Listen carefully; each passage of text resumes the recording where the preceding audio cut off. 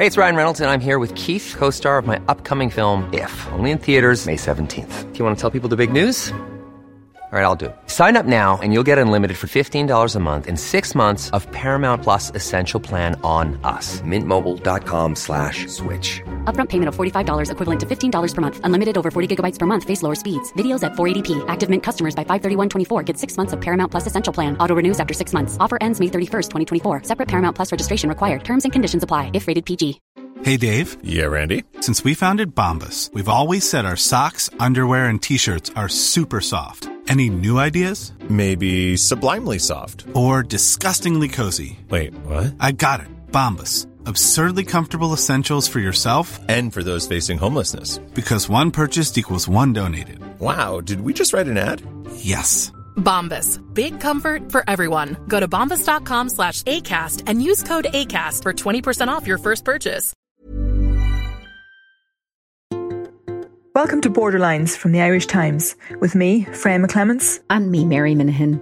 This podcast is about exploring changing identities north and south, with one presenter on either side of the border, chatting to a guest who's reflected on the sensitive issues involved. Our guest today is Kyle Paisley.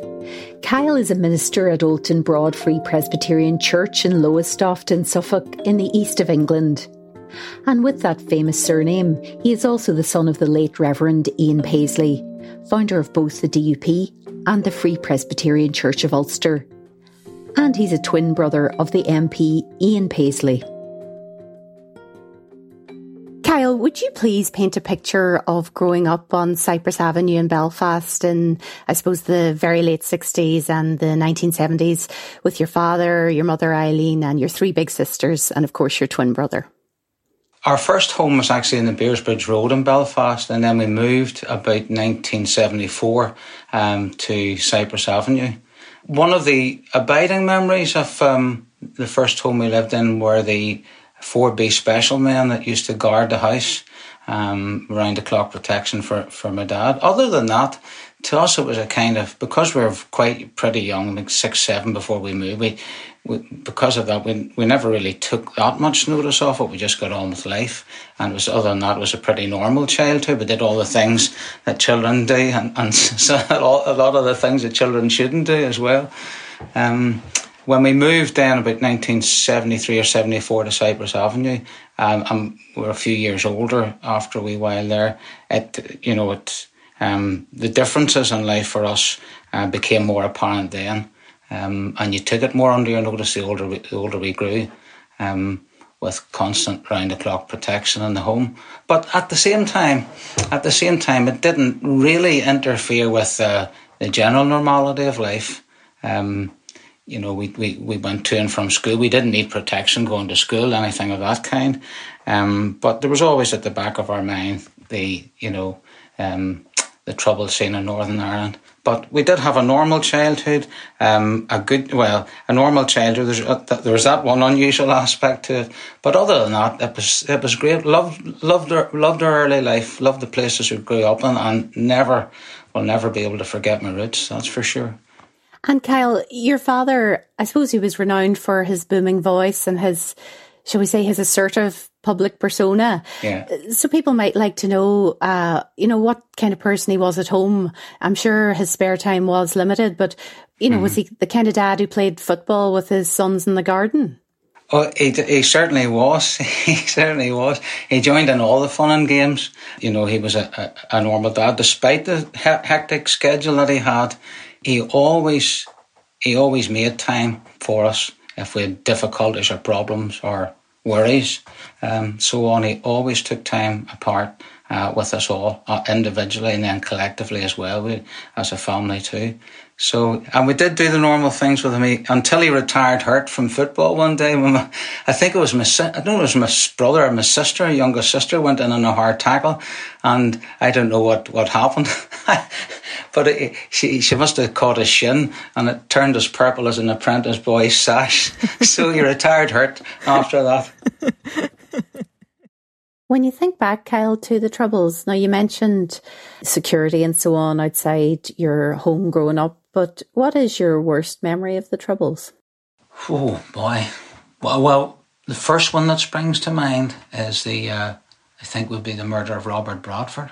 The MP Robert Bradford, who was killed in 1981. That's right. And he, I think his constituency office was not that far away. It was very close to a Sunday school that our church back in Belfast ran. And then, of course, when we were on holiday, I think it was on holiday, I remember the news breaking out about Lord Mountbatten's death and the 18 soldiers at Warrenpoint. So those, if you'd asked me that same question another day, I might think of other things, but those are the two that spring to mind just immediately.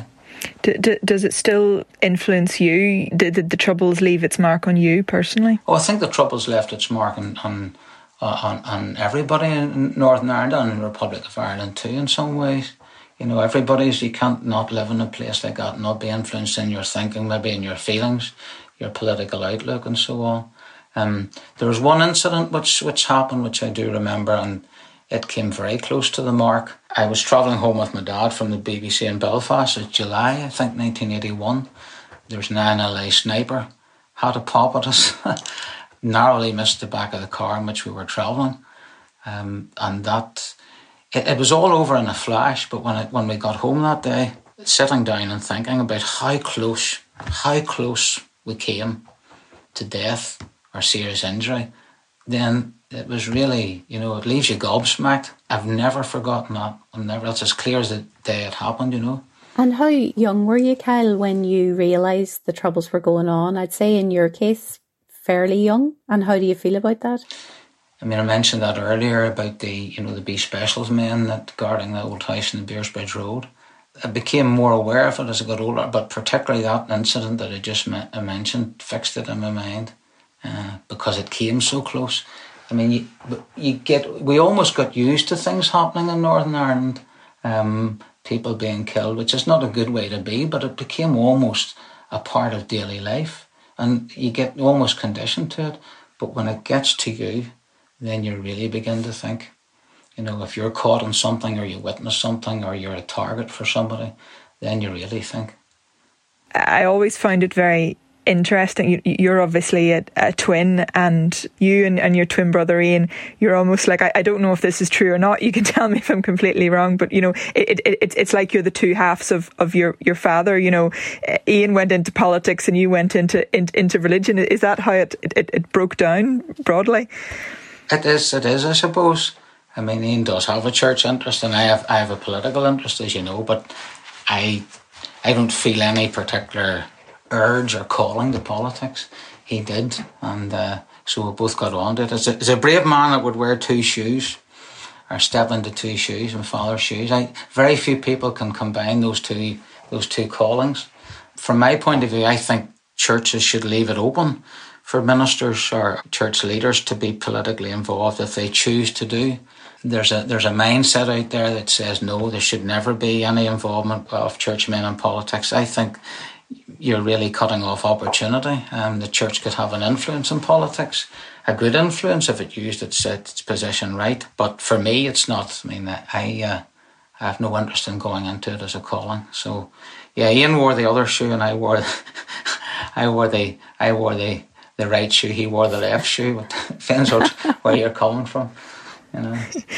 I think you sort of said that you've a bit of an interest in politics, and I mean, I know, you know, we know just from talking to you that's absolutely right. But I mean, you tweeted even any party in Northern Ireland contemplating collapsing Stormont should spell that out in their next election manifesto.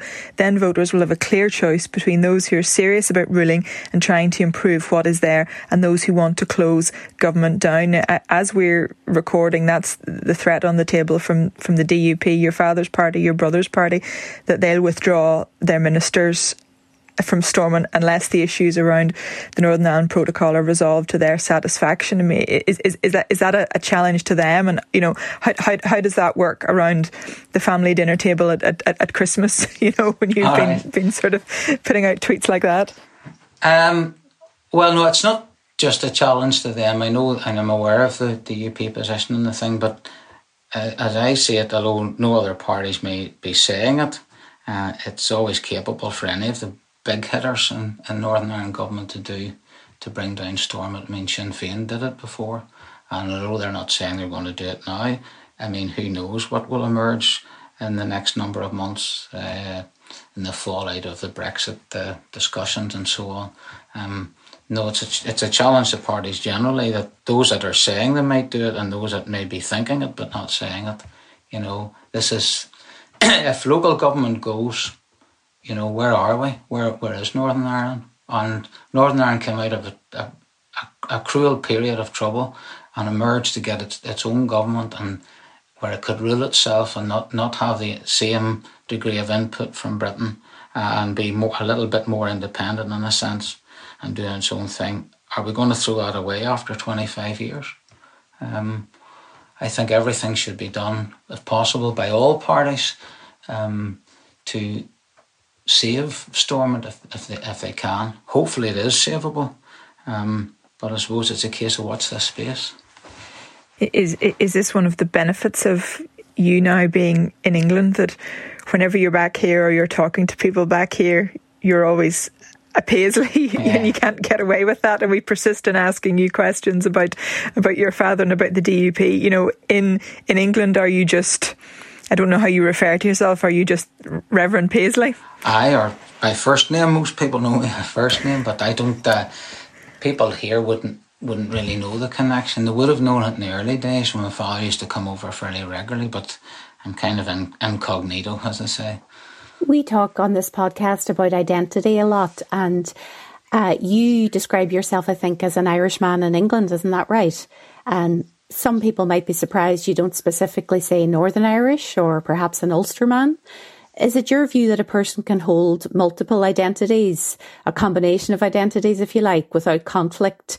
And what are yours in terms of, do you like the labels Irish, British, Northern Irish, and so on? Yeah, I would still say I'm Irish. I mean, I grew up in Northern Ireland. I spent my formative years there, and I can't say after the 24 years I spent there that has no bearing on who I am. I mean, that has the first bearing on who I am. So, strictly speaking, I want to be a little bit more narrow about it. I've called myself Northern Irish or Irish, and I think it was my father who said you can't really be an Ulster man without being an Irish man.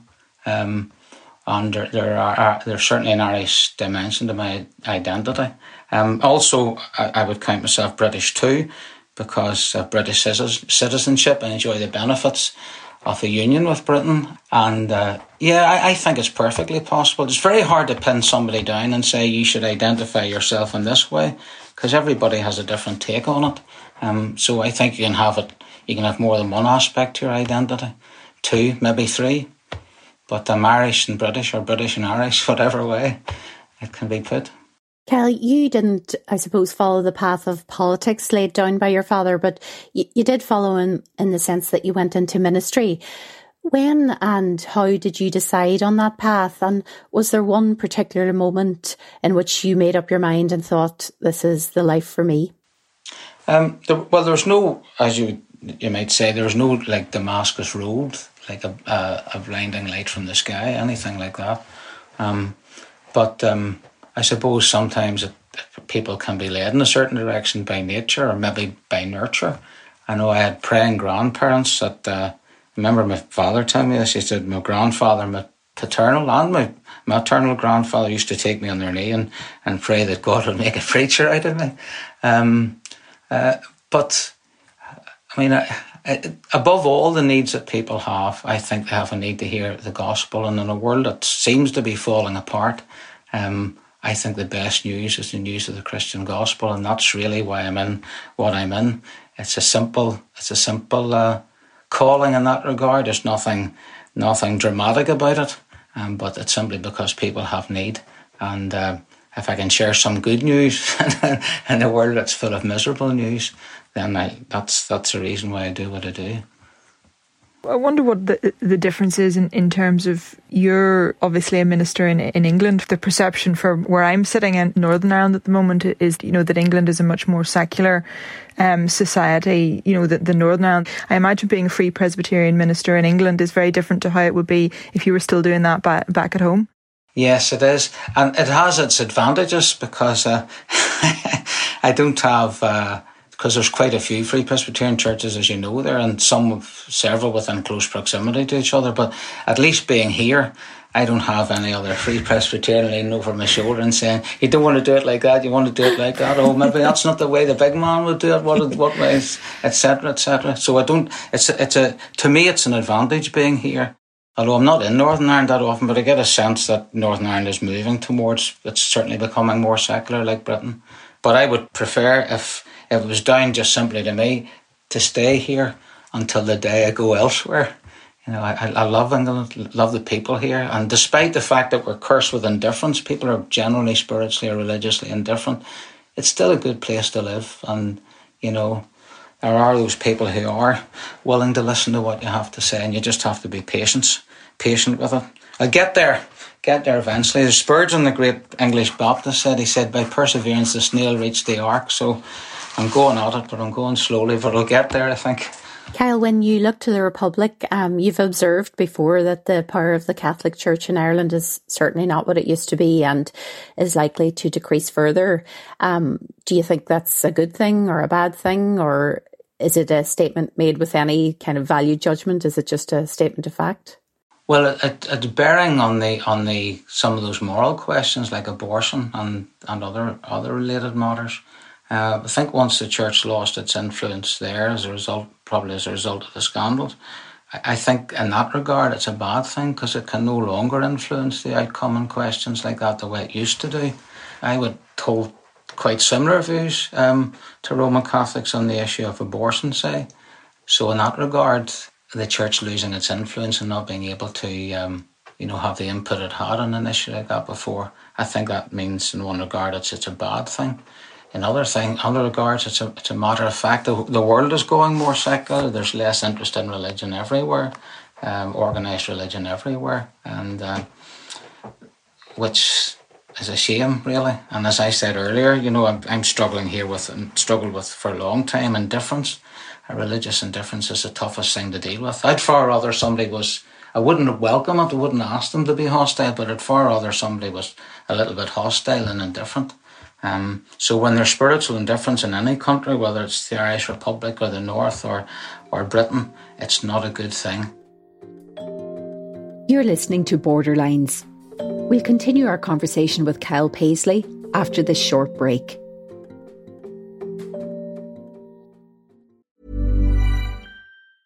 It's that time of the year. Your vacation is coming up. You can already hear the beach waves, feel the warm breeze, relax, and think about work. You really, really want it all to work out while you're away. Monday.com gives you and the team that peace of mind. When all work is on one platform and everyone's in sync, things just flow. Wherever you are, tap the banner to go to Monday.com. I'm Sandra, and I'm just the professional your small business was looking for. But you didn't hire me because you didn't use LinkedIn Jobs. LinkedIn has professionals you can't find anywhere else, including those who aren't actively looking for a new job, but might be open to the perfect role, like me.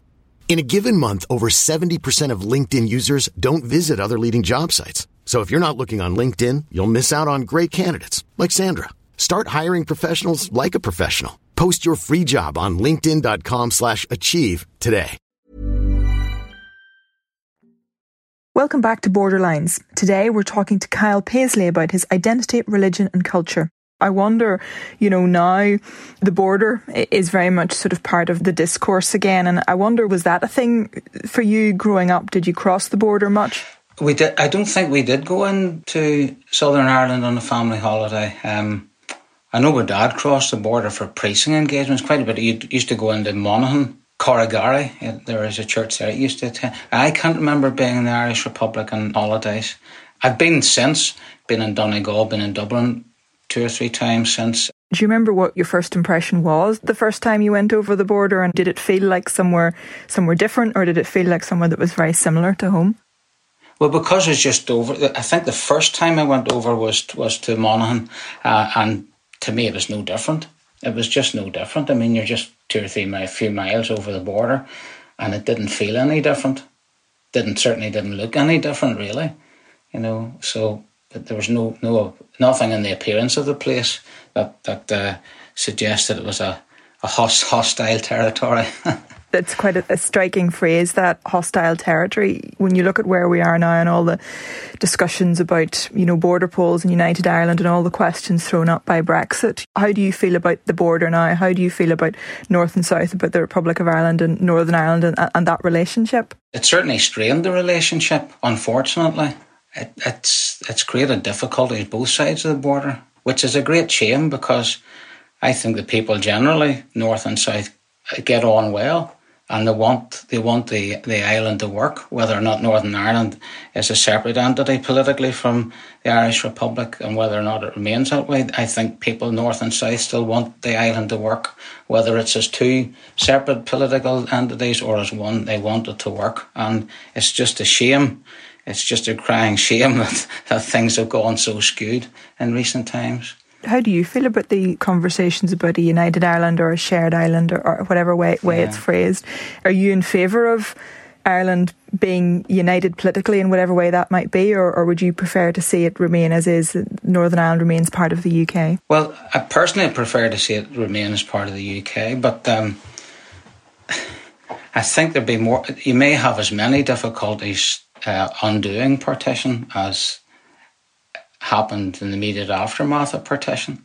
Sometimes I think that you're better sticking with what you got and work at it to try and make it better, although it sounds sometimes a wee bit late in the day after all the kerfuffle of recent times with Brexit. But I think there are people that are probably very well intentioned with regard to United Ireland and what they would do to make unionists feel at home there. But even with the best of intentions and the best kind of plans on paper, it's still a kind of unknown quantity. I'm of the mind that you're better to stick with the devil you know and try and improve it. But unfortunately, things aren't improving, and they're really in purgatory or limbo at the moment. Kyle, you mentioned Brexit there. What is your view of Brexit now? Can you tell us a little about how it impacts on the part of England you're living in? And do you still believe an Irexit could happen in the years ahead? Well, personally, I'd prefer to be out of Europe, although at the same time, I think the way Brexit has been handled by politicians across the islands has been a dog's dinner, really, or a dog's Brexit. In some regards, I might as well not start it in the first place if they're going to make a hash up of it. But I don't know. I suppose it's always possible. There are rumbles in Poland, aren't there, at the moment, over Polish independence from Europe and the rest. Nothing's impossible. The world's just European politics, but a wee bit like Irish politics. It's at times it seems to be riddled with uncertainties, and it's anybody's guess, really.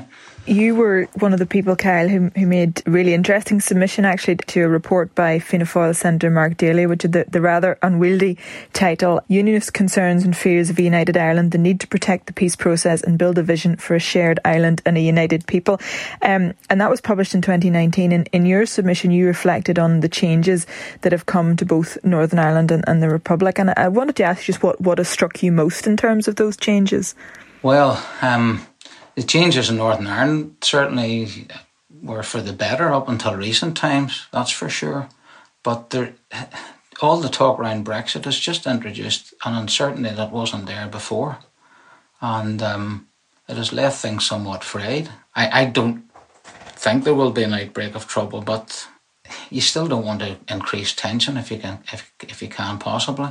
The relationship between North and South would be better, I think, had Brexit certainly been handled better. You would hope that if people have a will to do that, they can undo some of the difficulties that have been caused already.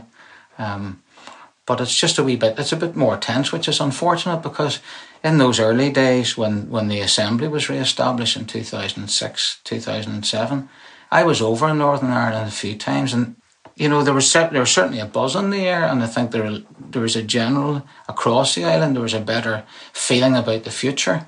I think I saw Martin McGuinness say once on a broadcast, he said, I'm excited about where we are and where we might be in another 10 years' time. I'm not so sure that my father, he would say the same thing if they're back today. Yeah. Kyle, you also said in your submission that your father and the late Martin McGuinness had proved that English rule was not necessary to political stability in Northern Ireland, so long as leaders could work together. But then you said a bad spirit had got in and run amok through political life in Northern Ireland, and that had frustrated patience and stifled progress and eventually brought things to a shuddering halt. And as you said then, Brexit obviously was this unforeseen factor that came in on top of it. And you said that the uncertainty then that had created had given impetus to Republicans and nationalists to seek reunification. Can you expand on your thinking there, and how do you see it a number of years on since you wrote that? Well, I think their impetus of Republicans has certainly grown. I mean, and they must be sitting back, rubbing their hands with glee to see things in such disarray, because if you read some of the things that they say, it seems as though they feel they're on the cusp of something that they've been looking for decades. The disarray among in unionist ranks led into that too, and I don't think the Prime Minister in Britain is going to make any change. I wouldn't trust him at all with handling Northern Ireland affairs. I think if he could do what Edward Heath was supposed to have said once, I think if he could tow Northern Ireland into the middle of the Atlantic and sink it, he would do it. I don't think things have changed since I wrote that. I think the drive to seek a united Ireland has intensified, and when there's uncertainty over Brexit, it's certainly fueled that. Unless something is done, who knows what will be another 5 years' time. I don't know if there will be united Ireland in my lifetime. Only a mug would say there'll be a united Ireland in the next 5, 6, 7 years. And equally, it would be a fool who would, put his money on there never being a united Ireland. There's certainly more chance of it perhaps now because of the way things are than there were, say, even 10 years ago. And if there was a united Ireland in the coming years, Kyle, and you were returning home to visit family and so on, would it feel like you were going to an alien country, or how would it feel? I don't suppose initially it would feel as if you're going to an alien country. Northern Ireland is always, and I have a second home here in England, but Northern Ireland will always still be home for me. And I don't think you would notice any real change for a considerable period of time, perhaps.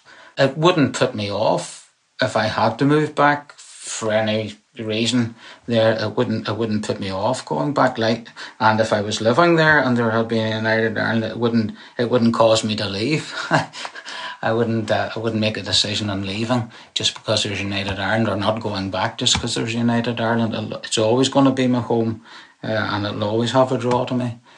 There's a lot of talk about that conversation around a united Ireland or a shared Ireland, or however it might be described. And there's a lot of talk as well. When you talk to unionists, some unionists will say, well, we won't engage with this because there's no point in engaging with something where the outcome is predestined. And others will say, look, well, we need to be a part of this conversation to try and shape what change might be. Do you think unionists need to be involved in these conversations? Well, I think unionists would probably feel that if we involve ourselves in those conversations, are we and then unwittingly feeding the desire for united Ireland? They should certainly be observing what's happening. It's a difficult one, and I think too, the promises are made that your identity will be, unionist identity will be honoured in the united Ireland. At best, it can only be honoured on paper, because once the link with the United Kingdom is broken, once the political link is broken, it's an identity in name only. So I guess that's why unionists won't engage in conversations in United Ireland, because it would just feed that whole process. So when people talk about, unionists being accommodated within a united Ireland, or talk about different systems, and people talk about things like federal systems and in provinces, and there might be Parliament in Belfast, and all these sort of things, as you see it, essentially that's just a non-stop. You're trying to square a circle. You can't accommodate somebody who is a unionist in a united Ireland where there is no longer that link with the union. Well, you can accommodate them up to a certain degree. I mean, for all I know, in the United Ireland, you might get some better treatment than unions have gotten from Britain, perhaps in some ways. But the link once the link is broken, I think to unions that would feel not the end of their identity, but you know, at best you'd have certainly lost it. Once you've lost the link, you feel as though you've lost your identity, even though that it may be acknowledged, and even though you will have rights, etc. in a republic. Once you're out of Britain, you're out of Britain. You know, that's how unionists would feel, and it's, you know, I think because the Troubles still cast, and will for a long time, they'll cast a dark shadow over everything. Over all discussions, however well intentioned they are, it'll always be in people's minds, and it colours everything really to the present day, and that's why moving forward on issues is so very difficult. You know, it may take another generation before there can be any massive progress. Kyle certainly is right about the Troubles casting a dark shadow over all our discussions. But let's hope it doesn't take another generation to make progress. Next week, we're talking to Mickey Bradley from The Undertones about Top of the Pops, growing up in Derry and encountering British Army foot patrols. That's on Borderlines every Monday. From me, Mary Minahan. And me, Freya McClements, and our producer Declan Conlon. Goodbye for now.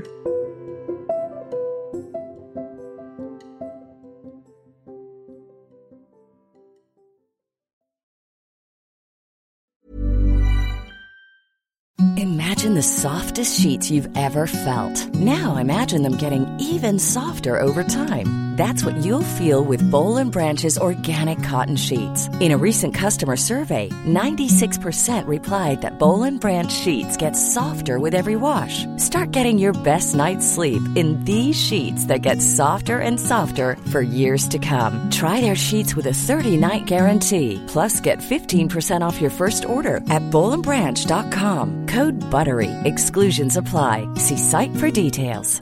Even when we're on a budget, we still deserve nice things. Quince is a place to scoop up stunning high-end goods for 50 to 80% less than similar brands. They have buttery soft cashmere sweaters starting at $50, luxurious Italian leather bags, and so much more.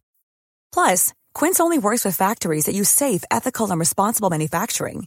Get the high-end goods you'll love without the high price tag with Quince. Go to quince.com/style for free shipping and 365-day returns.